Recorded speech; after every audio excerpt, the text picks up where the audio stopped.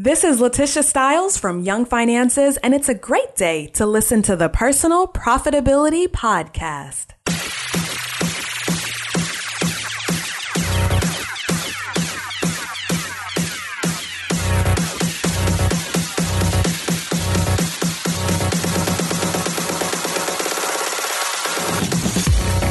You're listening to the Personal Profitability Podcast, where you'll learn how to earn income, live better, and put your money to work for you. Here's your guide on your path to personal profitability, Eric Rosenberg. Ladies and gentlemen, boys and girls, children of all ages, welcome back to the Personal Profitability Podcast for episode number 15. Wow, 15. That seems like just yesterday I was recording 14. So today I have a very special guest. We've recently been talking a lot on the blog about freelancing and how to get started there. And in our last episode, I was talking about how I started freelancing myself and became a part-time freelancer. But I wanted to give you the whole story of what freelancing could offer. So I brought on a special guest today, Miranda Marquit. Now, Miranda I met through the Financial Blogger Conference, FinCon, and we've had great hangouts and conversations there. And she is on with us today to share her journey to how she became a full-time freelancer and talk about all the downsides, the upsides, and everything in between. So give everyone a howdy, Miranda. Howdy. Thanks for having me on. And I would just like you to know that in Idaho, where I live now, you can get your driver's license at age 15. So this episode can be driving a car. 15. Wow. See, look how fast I've aged in just these months. Now I can drive a car. That's right. That's funny. I guess is it for all the farms and whatnot out there? People need to drive a little younger to help out. Yeah. So it's crazy. I've had my driver's license since 15, but when I went to get insurance back when I lived in New York, they would not accept that I had my driver's license that long. It kept the software that the insurance agent was using just kept pushing it back out. It was crazy. You had to just lie and say you were 16 and you got it? I did. In New York, it's 18, isn't it? I think. I don't know what the driving age is there. I think it's 18. Well, anyway. All I know is that that New York could not wrap its head around the fact that I had my driver's license since I was 15. Well, I'm impressed. I didn't get it till I was 16, so you got a year on me there. There we go. So anyway, why we're really here today, not to talk about driver's licenses, though it's an interesting topic. We were here to talk about freelancing. So for listeners out there, Miranda's really one of the top recognized experts in the financial blogging community on all things freelancing. She's written extensively about it, has a blog about it. I actually linked to it in an epic freelancing post that came out a couple weeks ago on Monday. And so I'm really thrilled to have you here, Miranda, to talk about it. So could you share how did you get started in freelancing? Where did you make your first freelancing dollar? My first freelancing dollar was made. Oh gosh, we're going way back, we're going way back. We are going 10 years back, which in blog years is like 90 years ago. Oh yeah, it's like forever ago. So that's way back, and so I'm trying to remember. So my first freelancing dollar was probably made writing keyword articles back when that was a thing. Okay, I remember those days. Yeah, vaguely in the far past of Google, when you could write something that was 350 words long and stuff a bunch of keywords in it and put it on Google, and it would be put it on the internet and Google would find it. So that was probably my first freelancing dollar. Nothing really exciting, nothing really fancy, nothing highbrow. All writers, myself included, dream of writing something highbrow when they get, going, I'm going to write all these high-minded pieces and get paid for it. And it's going to be an intellectual life of the mind. And I'm going to get paid for it. And no, I ended up writing keyword articles. That was the first thing I did. So when you started, did they find you, or did you look out and say, oh, I want to make a few dollars on the side, or, I'm looking for a new career? How did you get started? Where did that come to be? Yeah. So basically, I wanted to be able to work from home. My son at the time was right around 3. And so I wanted to be able to work from home. So I got my master's degree in journalism, and I had finished my master's degree in journalism. And my husband at the time was just getting started on his PhD program. And so I just decided that I was going to do this from home, and that's what I was going to do.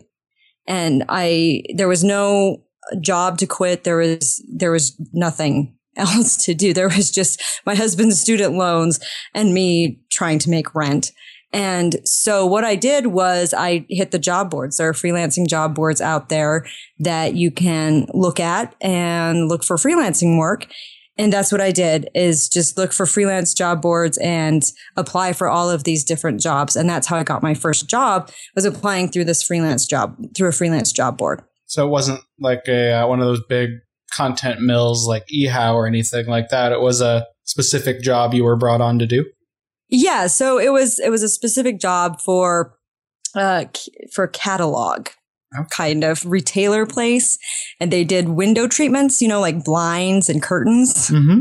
And so I just wrote 350 word articles about, window treatments, about Brazilian blinds and Roman shades and those kinds of things. So yeah, they were looking for somebody to write regular articles so that they could populate their site, because it was at a time when Google was just, starting to be really a popular search engine, and a 350 word article could, help somebody find your high quality window treatments. So I applied for that job, and that's what I did. And in the meantime, I did other things. I did start writing it was Associated Content at the time. I was there right when Associated Content first started, and I wrote for them just because it was a way for me to basically set my own pay scale, right? As many as you wrote and turned in, that's as many as they paid you for. So once that started up, I started doing that. And then, of course, it became Yahoo Voices, and then now it doesn't exist. So the life cycle of the internet right there. So do you remember what you got, if you don't mind sharing, what you were paid for those 350 word articles? Oh, so sad. $5 a piece. $5 a piece. So we all have humble beginnings. My first paid writing thing was actually, I didn't realize it at the time, but it was link building through my blog, which was brand new. I was like, sweet, someone will pay me $10 to write a blog post on my own blog about something that I would maybe write about anyway, and put a link into some UK insurance company. How cool is that? That was how my first online dollars for my finance blog started. Actually, it was sort of my first real online dollar I earned. Actually, I don't even know if I've talked about this on the podcast or the blog before. When I was in high school, I was a huge pro wrestling fan. It was still called WWF back then. So I made a fan site, and I wrote about all the wrestlers on my GeoCities site. And nice. GeoCities. Yeah. And I had to learn HTML and all that to make it work. And there was predating, Google didn't even exist yet. Yahoo had a banner ad network. You could put banner ads on your sites. And if people clicked on your banners, you'd get a nickel. And I think I made like $3 from that. Very cool. Look at you. I know, in high school, I made $3. Sweet. Good job. Hey, didn't even cover a Chipotle burrito. all that work. Anyway, so I'm guessing you make more than $5 per 350 words now. How did you progress your career from window treatments? What came next after that? Well, as I said, I started writing for Associated Content when it started out, and I just started applying for a lot of different jobs. One of the first things that I started doing after the window treatment good times was this website called phys.org. So it's this physics website. And in a former life, I was a physics major. And so I had always wanted to do science writing. And I had a former classmate of mine at Syracuse, where I did my journalism graduate degree. He was working at Discover Magazine. And so he ended up throwing me a couple of front of the book type pieces to do on a freelance basis. So that was nice. So I had that to help out a little bit. But I did apply for this phys.org website because I did want to be a science writer. I thought that's what I would do, is write about science.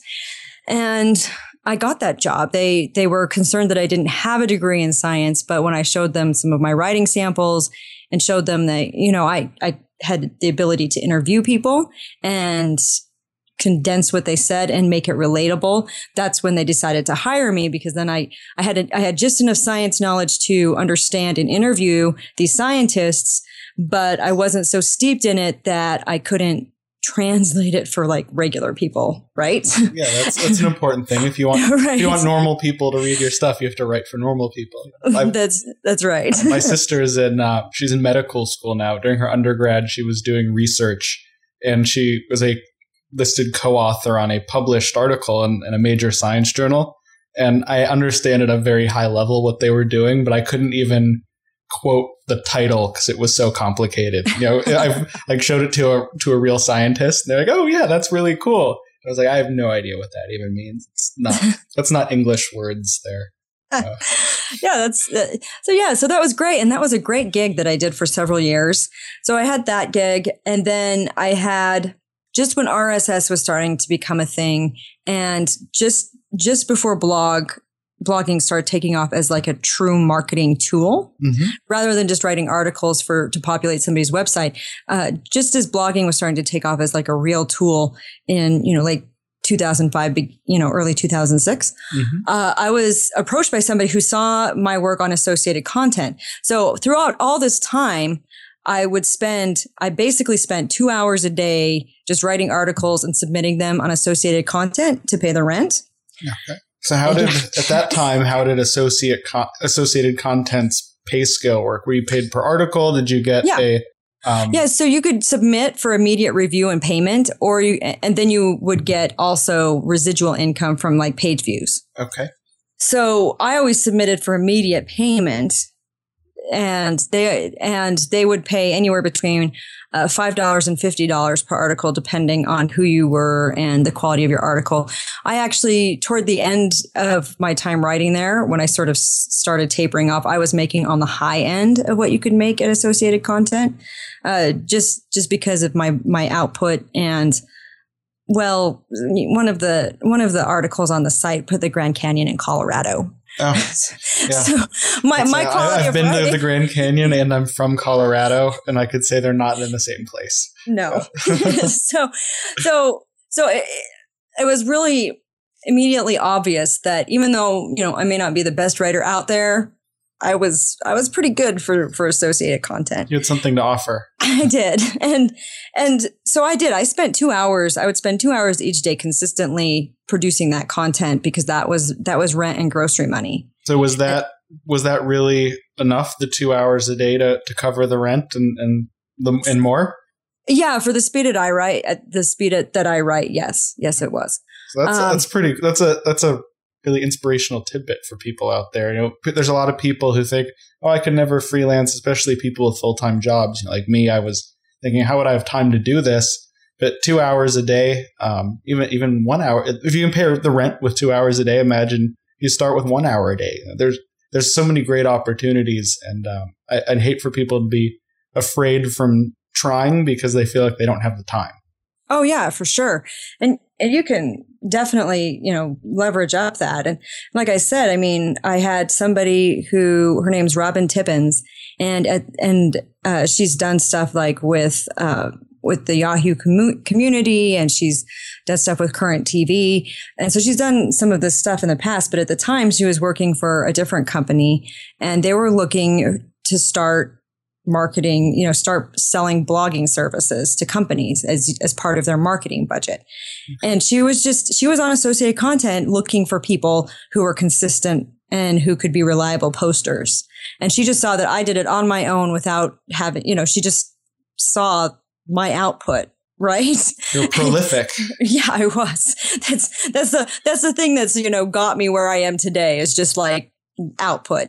Straight output. How long did it take you on average? Let's say you were writing a 500-word article. How fast could you crank out 500 words? This is so embarrassing. If it's something that I know really well, and it's something that doesn't require an interview, and it's just like a general knowledge, general purpose, general article that's just cranked out, I can do it in 10 to 15 minutes. That's pretty sweet. That's not embarrassing. You should be proud of that. And then if it's something that requires more work and more effort and more research and something that I'm not really familiar with, or if I've interviewed somebody, it can take anywhere from half an hour to an hour. Okay. So, well, if we think about the math on it, if you were spending, let's say you're writing 500 word articles and you could write one every 15 minutes, 2 hours a day, that you could see how the money would add up pretty quick. Yeah. Yeah. So that's kind of why I say with a caveat, like just at the speed I was writing them, it kind of helps. And then I was being paid at the high end for that.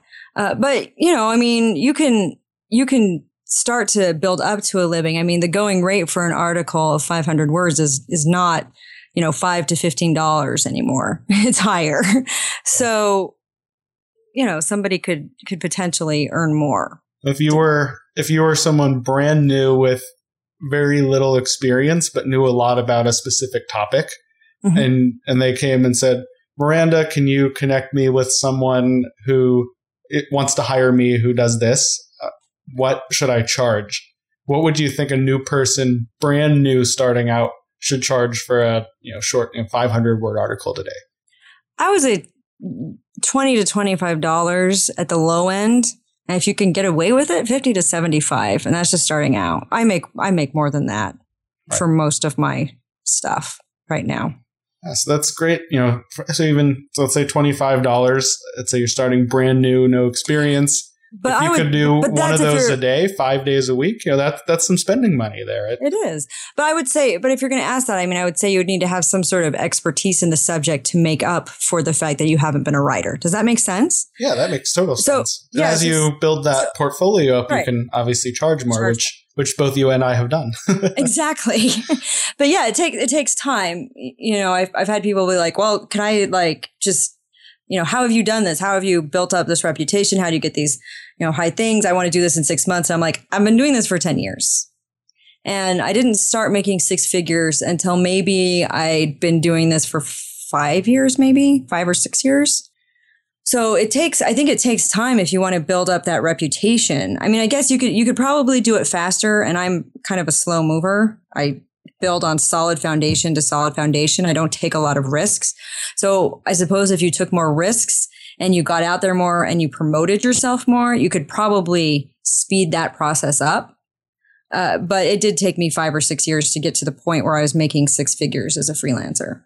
Well, that's also a great success story. A 6-figure freelancer. There's that's how the full-time thing works. I was saying on the last episode, the reasons that I didn't become a full-timer. And the big thing for me was, the stable job, which I know what I'll get every paycheck, and things like health insurance, which I have a little baby girl on the way. So that means a lot more now than it did when it was just me living in a cheap apartment in Denver by myself. Oh, congratulations. I didn't know you were expecting. Yeah. Well, we have a little. You're not expecting, but. Yes, my wife. I'm expecting my wife to do something, I guess. Yeah. So, so we have, with all that, with the mortgage, the family, all that, it makes me feel comfortable in my part-time freelancing world, making a great supplemental income, but doing it full time, seeing people like you, these great success stories making six figures, you can see how someone might make the jump from having a full-time job and freelancing on the side to going full-time into the freelancing world. Right. And there's lots of ways you can do that. As far as I was concerned, what I started doing was I lined up quite a few gigs as a staff writer on other people's blogs. And when you work for the independent bloggers, you cannot charge as much because they can't afford to pay as much. Right. But the thing was, at one point I was writing for 20 to 30 different blogs. That's pretty amazing. I used to see your name. I still see it all over, but I used to see it. You used to see it a lot more. Every single friend's website, I'd see your name pop up every once in a while. Like, what? Miranda's there too? Wow. Yeah. There was a time where you could not escape me, and it was, I felt a little bad about the fact that you could not escape me. Well, but how many hours were you working at your, say, peak hours that you were doing? Yeah. So peak hours, I was probably working maybe 30 hours a week at the blogging. So still less than 40 hours a week and making a full-time living there. Yeah.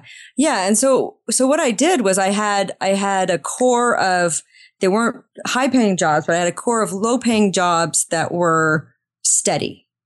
And that were like, they contracted with me and I just provided like one or two blog posts a week for them and then every month I'd invoice them. And so what I did was I had these low paying jobs, but they had kind of long-term security. And that was my core. Mm-hmm. And that was the rent and the groceries. And as I got those, I cycled off of writing for Associated Content. Does that make sense? So I sort of moved on. They paid more than Associated Content. So I sort of moved on. You upgraded a little. I upgraded. Yeah. And I had this core and I just wanted to make sure I had the core because I was the primary breadwinner for my family. Well, technically I still am now the primary breadwinner for my family. I've got a son to take care of. So, and he's going to be a teenager and teenagers get expensive. So they cost more than babies, I'm guessing, at least after the initial getting them out part. That's the expensive part. Yeah. Once you get them home, they're not all that expensive. Well, they're the diapers. That's true. Diapers are they're not cheap, but no. There's more expensive, worse things in the world. When I was a teenager, I wanted things like Xboxes, and it wasn't Xbox yet. Those didn't exist. When I was a teenager, I wanted the sweet Sega system, right? Well, I'm a little younger than that one. I did have a Sega. That was in high school. I wanted it was the PlayStation 2 was the big one I got in high school. I see. $300, compared to diapers, and with all the games, and then I needed the TV. It becomes quite an expensive collection. That was my taste. If my son wants all that business, he can pay for it himself. That's what I ended up having to do. My parents were like, we bought you your old Nintendos when you were a kid. Now you can go get a job, and I did. My first job is that was not freelancing related at all. I worked at a Boy Scout camp. It was my first job, and I was paid $5 a week my first summer. So that that didn't even pay for my uniform that I had to have. My parents paid for that. They were happy to. But I also, when I turned 16 and got a car, my parents said, you can have this car, which was a total piece of crap. But I had to insure it and pay for the gas and the repairs. So I got a job at Target, the one by my house, and that paid for my car and those needs, plus a little left over to go buy a PlayStation 2 with my employee discount. Nice. Yeah. I think I got 20% off, which that adds up on $300. Yeah, it does. Yeah, it does. Still cheap, still less than diapers though, I guess, before we started coming back around. So anyway, so now you're the primary breadwinner. How many hours to make in that if you're still in that 6-figure range? How many hours a week would you say you work to maintain that now? Yeah, so right now I probably work about 20 hours a week. Maybe I should go full time on freelancing. Now you're making me think twice. Well, I mean, part of it is I transitioned from I don't write for nearly as many blogs anymore, and now I've transitioned to writing for mostly corporate clients. I've actually come full circle because when I first started doing the blogging, when I first started moving from just doing articles for like the website or articles for the physics website, and I started doing the blogging. It was for corporate sites. It was like for corporate blogs. Mm-hmm. And then I got away from working for the corporate stuff and did a bunch of stuff for the independent bloggers. And now I've come full circle and I'm writing mostly for corporate clients again. You're charging them more than the first time around. Oh my gosh, yes. So how did you make the leap from the $50, $75, $100 a post rate to what you charge the corporate clients today? I basically went back to my training. So I have a communications degree. I did PR stuff. I just went back to what I learned about what to expect to pay professionals as you're, doing these things. Mm-hmm. And I went back to the old school print rates, like for magazines, and what I got paid when I did a few things for Discover magazine. And I went back to those rates and said, this is what I'm charging corporate clients when they asked. So when they all said, sure, you're worth that. And they said, of course. Yes. Fantastic. So yeah, so going back to so I've just kind of come full circle, and part of being able to land those corporate clients is once again, because it's all in the financial space. Mm-hmm. So goes back to building community, building connections and relationship in the community, and building your reputation. Most of the corporate clients that want to work with me because they know that because I've built up this reputation over these 10 years in my niche, right? Mm-hmm. So I focused on the personal finance niche after probably about 2007, 2008 is when I started really focusing. I mean, I've been in the personal finance niche since 2006, but I started really focusing my energy on the personal finance niche 2007, 2008. And finally in probably about 2009, 2010, it all starts to blur after a while, but probably 2009, 2010 or so, maybe as late as 2011 is when I kind of moved away from the people I was writing for in the science website and in the tech world. Cause I did write for some technology websites. And in fact, actually until last year when I moved away from Logan, Utah, I was writing for the local newspaper. I wrote a tech column for the local newspaper. So do you think because if you had, instead of personal finance, if you'd pick, a science subject or a tech subject, that you could be in the same place today, revenue wise, just in that other area? Or do you think it's a special thing in the finance space? Or is that just because you put your effort and time there? I think I could probably do reasonably well in the tech sector and science and technology. I don't think quite as well. I think there is something about the personal finance space and about companies in the personal finance space, especially the older companies, the big old banks. Yeah, the big old companies. Standbys, the banks, the investment companies, because they're transitioning into the digital age, and they're really interested in making that transition. And so they're an interesting place because they understand what you do is worth. Does that make sense? Because they understand from a corporate standpoint, what to expect to pay, and they understand what it's worth. And they also understand that they need the help in this area. So that's one of the reasons why I think the financial space is a special case. And I probably would not be making quite as much if I had ended up in another niche. I mean, I think I'd be doing well enough to make a living. Mm-hmm. And I could probably get up to that point where you're making a living, but I don't think that I would be making quite as much. And I don't think that I would have the situation I'm in without being in the financial world. So if you were, and going back to the new guy, and we just said what a first timer might expect to get paid per article if they were starting out, if you could give them advice on how to pick a topic area or something that they can try to become the recognized expert in, what advice would you give them? I would say you definitely need to get to know other people in that niche as well. It's kind of interesting when you're a professional freelancer and a professional blogger, everybody is sort of the competition, but they're also not the competition, right? Right. You're in it together. Like you are kind of the competition, but you're not. Right. We're in it together. I feel like there's a true thing to that. I think there's two parts. Like if you look at, I'll use a stock market analogy because this is a personal finance focused website. Right. When one company does really well, their stock can go up and down quite a bit. But when the economy does really well, it's like a bunch of rubber duckies in a bathtub. When you raise the water level, they all float up. So if we can all move up together, and I'd say that in any freelance space, it's good for everybody. And sure, you want to be the one who catches the wave and rides to the top, but we all go up and down together as writers or any other freelance profession, I think. Oh yeah, definitely. I think that's a good comparison to make. So yeah, I really think that getting to know people in that area and getting to be a part of the community, because a lot of these niches now have communities. Travel writers have communities, tech writers have communities, parenting bloggers have communities. They all have communities.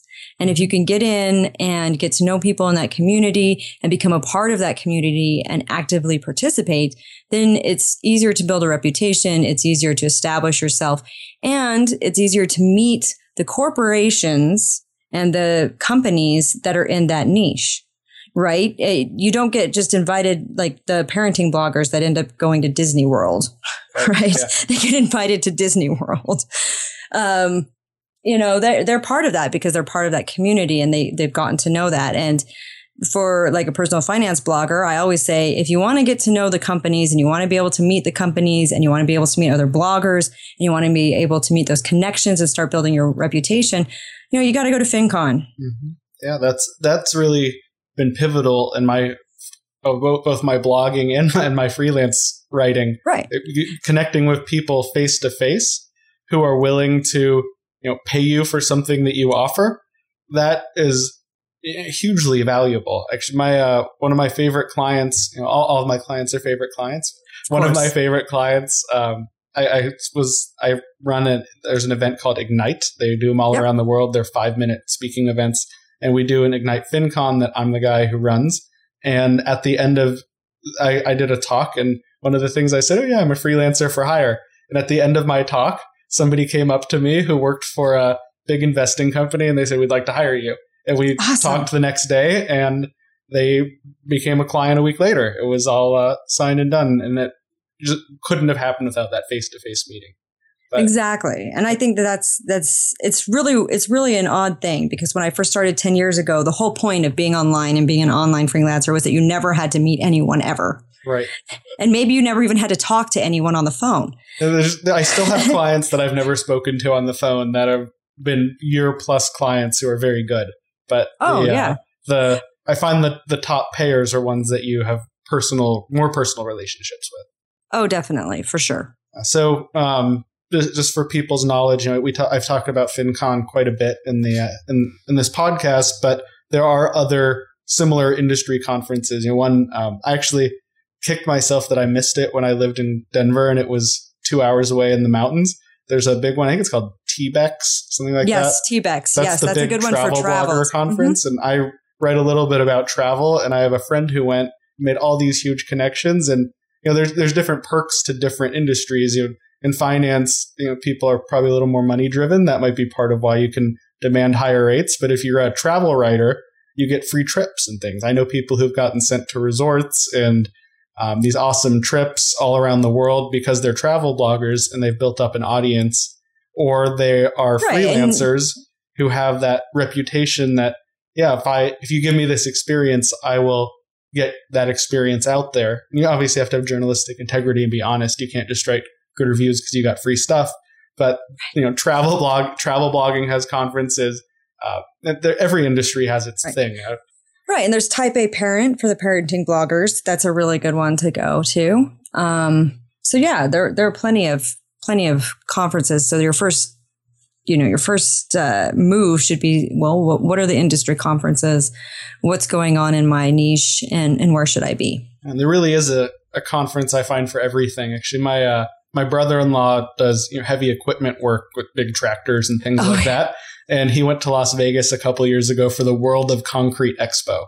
And I just happened to be in Las Vegas. It was around my birthday earlier this year. And I saw these big signs, World of Concrete Expo. I'm like, if I wanted to be a concrete blogger or a construction equipment blogger, this would be the place to be. Because there really is something, I think, for if there's something for concrete, there's something for everybody.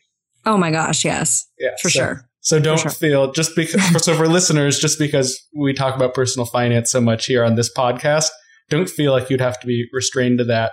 And it actually helps me and Miranda out if you don't go that way, because all the boats go up together, all the rubber duckies, but more rubber duckies, I guess. So, but really, you've got to find what you're passionate about, what you care about to some level. Because if you're not interested in it, it is so hard to keep doing it over time. Oh my gosh, yes. Yeah, you want to do something that's interesting, or at least because I never thought I'd do money. Just somebody asked me to write about it one day. And I was like, I guess it's like math. So it's all science, math, money. It's all it's all the same. Yeah. And IRA, Newton's third law, whatever. That's right. It all. But no, but I found it, I do find it interesting. I love money. I think it's very interesting to write about. And especially when you start factoring in behavior and sociological factors, it's just very interesting to write about. But at the same time, what keeps me really focused in the money niche are the people. And so if you can find something that interests you, plus you get to meet interesting people at these conferences, then it's much easier to keep going and much easier to battle that burnout. Do you ever have days or months that you feel like, how do I keep doing this? How do I go forward? Do you ever feel the blogger burnout? A little bit, yeah. There are days when I'm just like, I really don't feel like writing. I don't want to do this. What am I thinking? And why? There are some days. And sometimes during tax season, when I'm writing yet another blog post about the difference between tax credits and tax deductions, I'm like, why? Could you explain it right now? No, I'm kidding. No, using different words. Yeah. And when I'm writing my fifth post about how to get your child involved in their own back to school shopping and saving money, when I'm doing that, there are times when I'm just like, why? I get that. So what tricks do you use to get yourself through it? Yeah. So mostly it just goes back to, if I'm having a really hard time, I'll just go take a break, go work out, go for a walk, go watch a movie, play a game with my son, go take a shower, just something else, just take a break and then come back to it.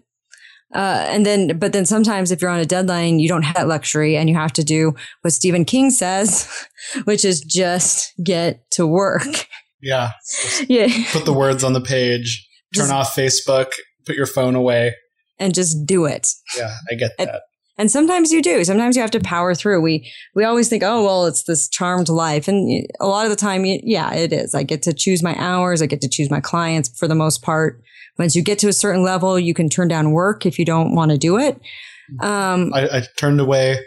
I've had a couple that I've said, thank you. I'm ready to move on. And it's, it's bittersweet because you're turning away money and someone who's put their trust in you, but there's bigger dollar signs down the road or that have already come up, and that's why you're making that move. Or you just want the time back. Yeah, which is, as a freelancer full time, that's a huge perk. Like if I, when I'm at my day job, full time, I work in an office. If I get stuck on a spreadsheet, I can't, go play a game with my kids and then come back in an hour and get back to work. That would be frowned upon in my industry. But as a freelancer, as long as you get your work done and you meet your deadlines, you can pretty much do what you want, right? Oh, yeah, definitely. Definitely. And I just moved across the country and I didn't even have to meet my deadlines. I was just like, I'm moving across the country, so this is going to be late. And there you go. and really, I that's not something I would do like on a regular basis. But if you've built up that reputation and, normally I'm on time and normally I'm early. And so when you've done that, and if you can come to somebody and be like, for 3 years, I've done everything on time. This 1 week while I'm moving across the country, it's just, it's going to be late. I need a couple more days. Yeah. And a lot of them, are very understanding about that if you let them know ahead of time. And as long as it's not something that becomes a habit, you don't want to become like the flaky freelancer that they don't want to work with. Do you ever take advantage of that location independence you can have and take extended trips anywhere? Or do you still live a more, normal stay at home, travel, take vacations kind of life? Yeah. So since I have a son and he's in school, I'm kind of limited as to how nomadic I can be. Right. And because I refuse to homeschool, I think people who homeschool are awesome and that's great and that's sweet, but I don't think either my son nor I would live through that. So yeah, I don't think there's homeschooling in our family's future. It would definitely not be for us. So since there's a school issue, most of the time the trips go around school holidays. So like we go for a week on spring break and that's fine. And we take trips during the summer. We go camping. We do stuff like that. So it is really more of a normal stay at home kind of life. When he's done with school, I don't know. I might want to travel more and I may become more of a nomad. But you never run up into that limit of number of vacation days you can take per year and get stuck in the summer and be like, oh, I wish we could take an extra week. Because you can. Yeah, I can. I never run into that problem. can always, and if I'm like, I'm going to go to the spa today. Well, because my son's at school. So I do a lot of that kind of stuff while my son's in school during the day so that I'm home when he is. So I'm like, I'll go to the spa, or I'll go have my hair done, or I'll go meet somebody for lunch. I can do that. And if I want to shift some of my work to Saturday morning, that doesn't matter. I can do that. Do you typically work Monday through Friday during the day, or do you regularly work on weekends and evenings and have kind of more sporadic hours? Yeah. So I try during the school year, I try to just kind of work Monday through Friday and have a set kind of work time. During the summer, things get a little bit crazier. During school holidays, things get a little bit crazier, where I just sort of work when I can. And then Saturdays and Sundays come into play, where I just, it's kind of like, well, we're going to go do this on Wednesday. So I'm going to go. So that means I'm going to have to do work on Saturday. That's great. So we're getting towards our time now. So yeah. I have one last kind of open-ended question. Okay. If somebody had never freelanced before and wanted to get started in anything, whether it's writing or otherwise, what tips and motivation could you offer for them? Well, I would say start out by setting aside time to do the work. So set aside work time and set aside job finding time. And that's what I did in the beginning. So I had my 2 hours where I did associated content, and then I would spend 2 hours looking for work. So I'd spend time working at the websites, or I'd update my resume, or I'd work on my website or work on my portfolio. So, I'd have, here's my solid work time. And when I'm done doing the solid work, then I spend time looking for more work. Does that make sense? Absolutely. So I say, if you want to do freelancing part-time, or if you want to transition to full-time, you definitely need to set aside a chunk of time where it's work development, getting work. So applying for jobs, fixing your portfolio, building your website, connecting with people in your field, that kind of thing. So you definitely need to take time to do that. And then other than that, it really boils down to making the time to work and making the time to keep looking for work. Oh, that's great advice and hugely valuable. This whole thing has been fun. It's been interesting, and I'm sure lots of people will get lots of great use from it. So I hope so. Because you're such an awesome and inspirational person, I'm sure many listeners will want to come find you and connect with you. And you even have a book they might be able to read. Could you tell a little about that and where people can come find you? Yeah. So the book is called Confessions of a Professional Blogger. It's just a basic handbook on getting started. It's not about how you're going to make 6 figures in the next 6 months. It's not super glamorous, and it's not about monetizing your blog. So but it's I'm going focused. to get that out it's there on a right topic. now. It's focused. It's focused on how to get started as a freelancer. So I'll have a link to that on Amazon through in the show notes. So you can go to personalprofitability.com/episode15. You'll find that there, and links to the awesome places Miranda's about to tell you about where you can connect with her. Right. So mirandamarquit.com. I write about all things freelancing there. So more freelancing tidbits there. I have a YouTube video channel now where I have short 2 to 3 minute videos about just like freelancing questions people send me. So it answers them. So it's a video series, and you can get to that through mirandamarquit.com. And then also my personal finance blog is plantingmoneyseeds.com.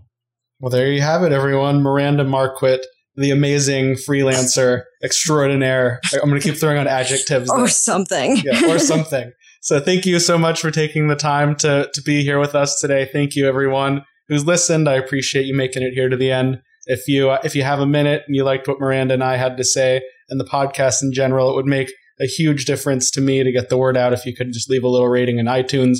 Hopefully you click the 5-star button. If not, send me an email. Let me know what I could do better for you. And until next time, everyone, stay profitable.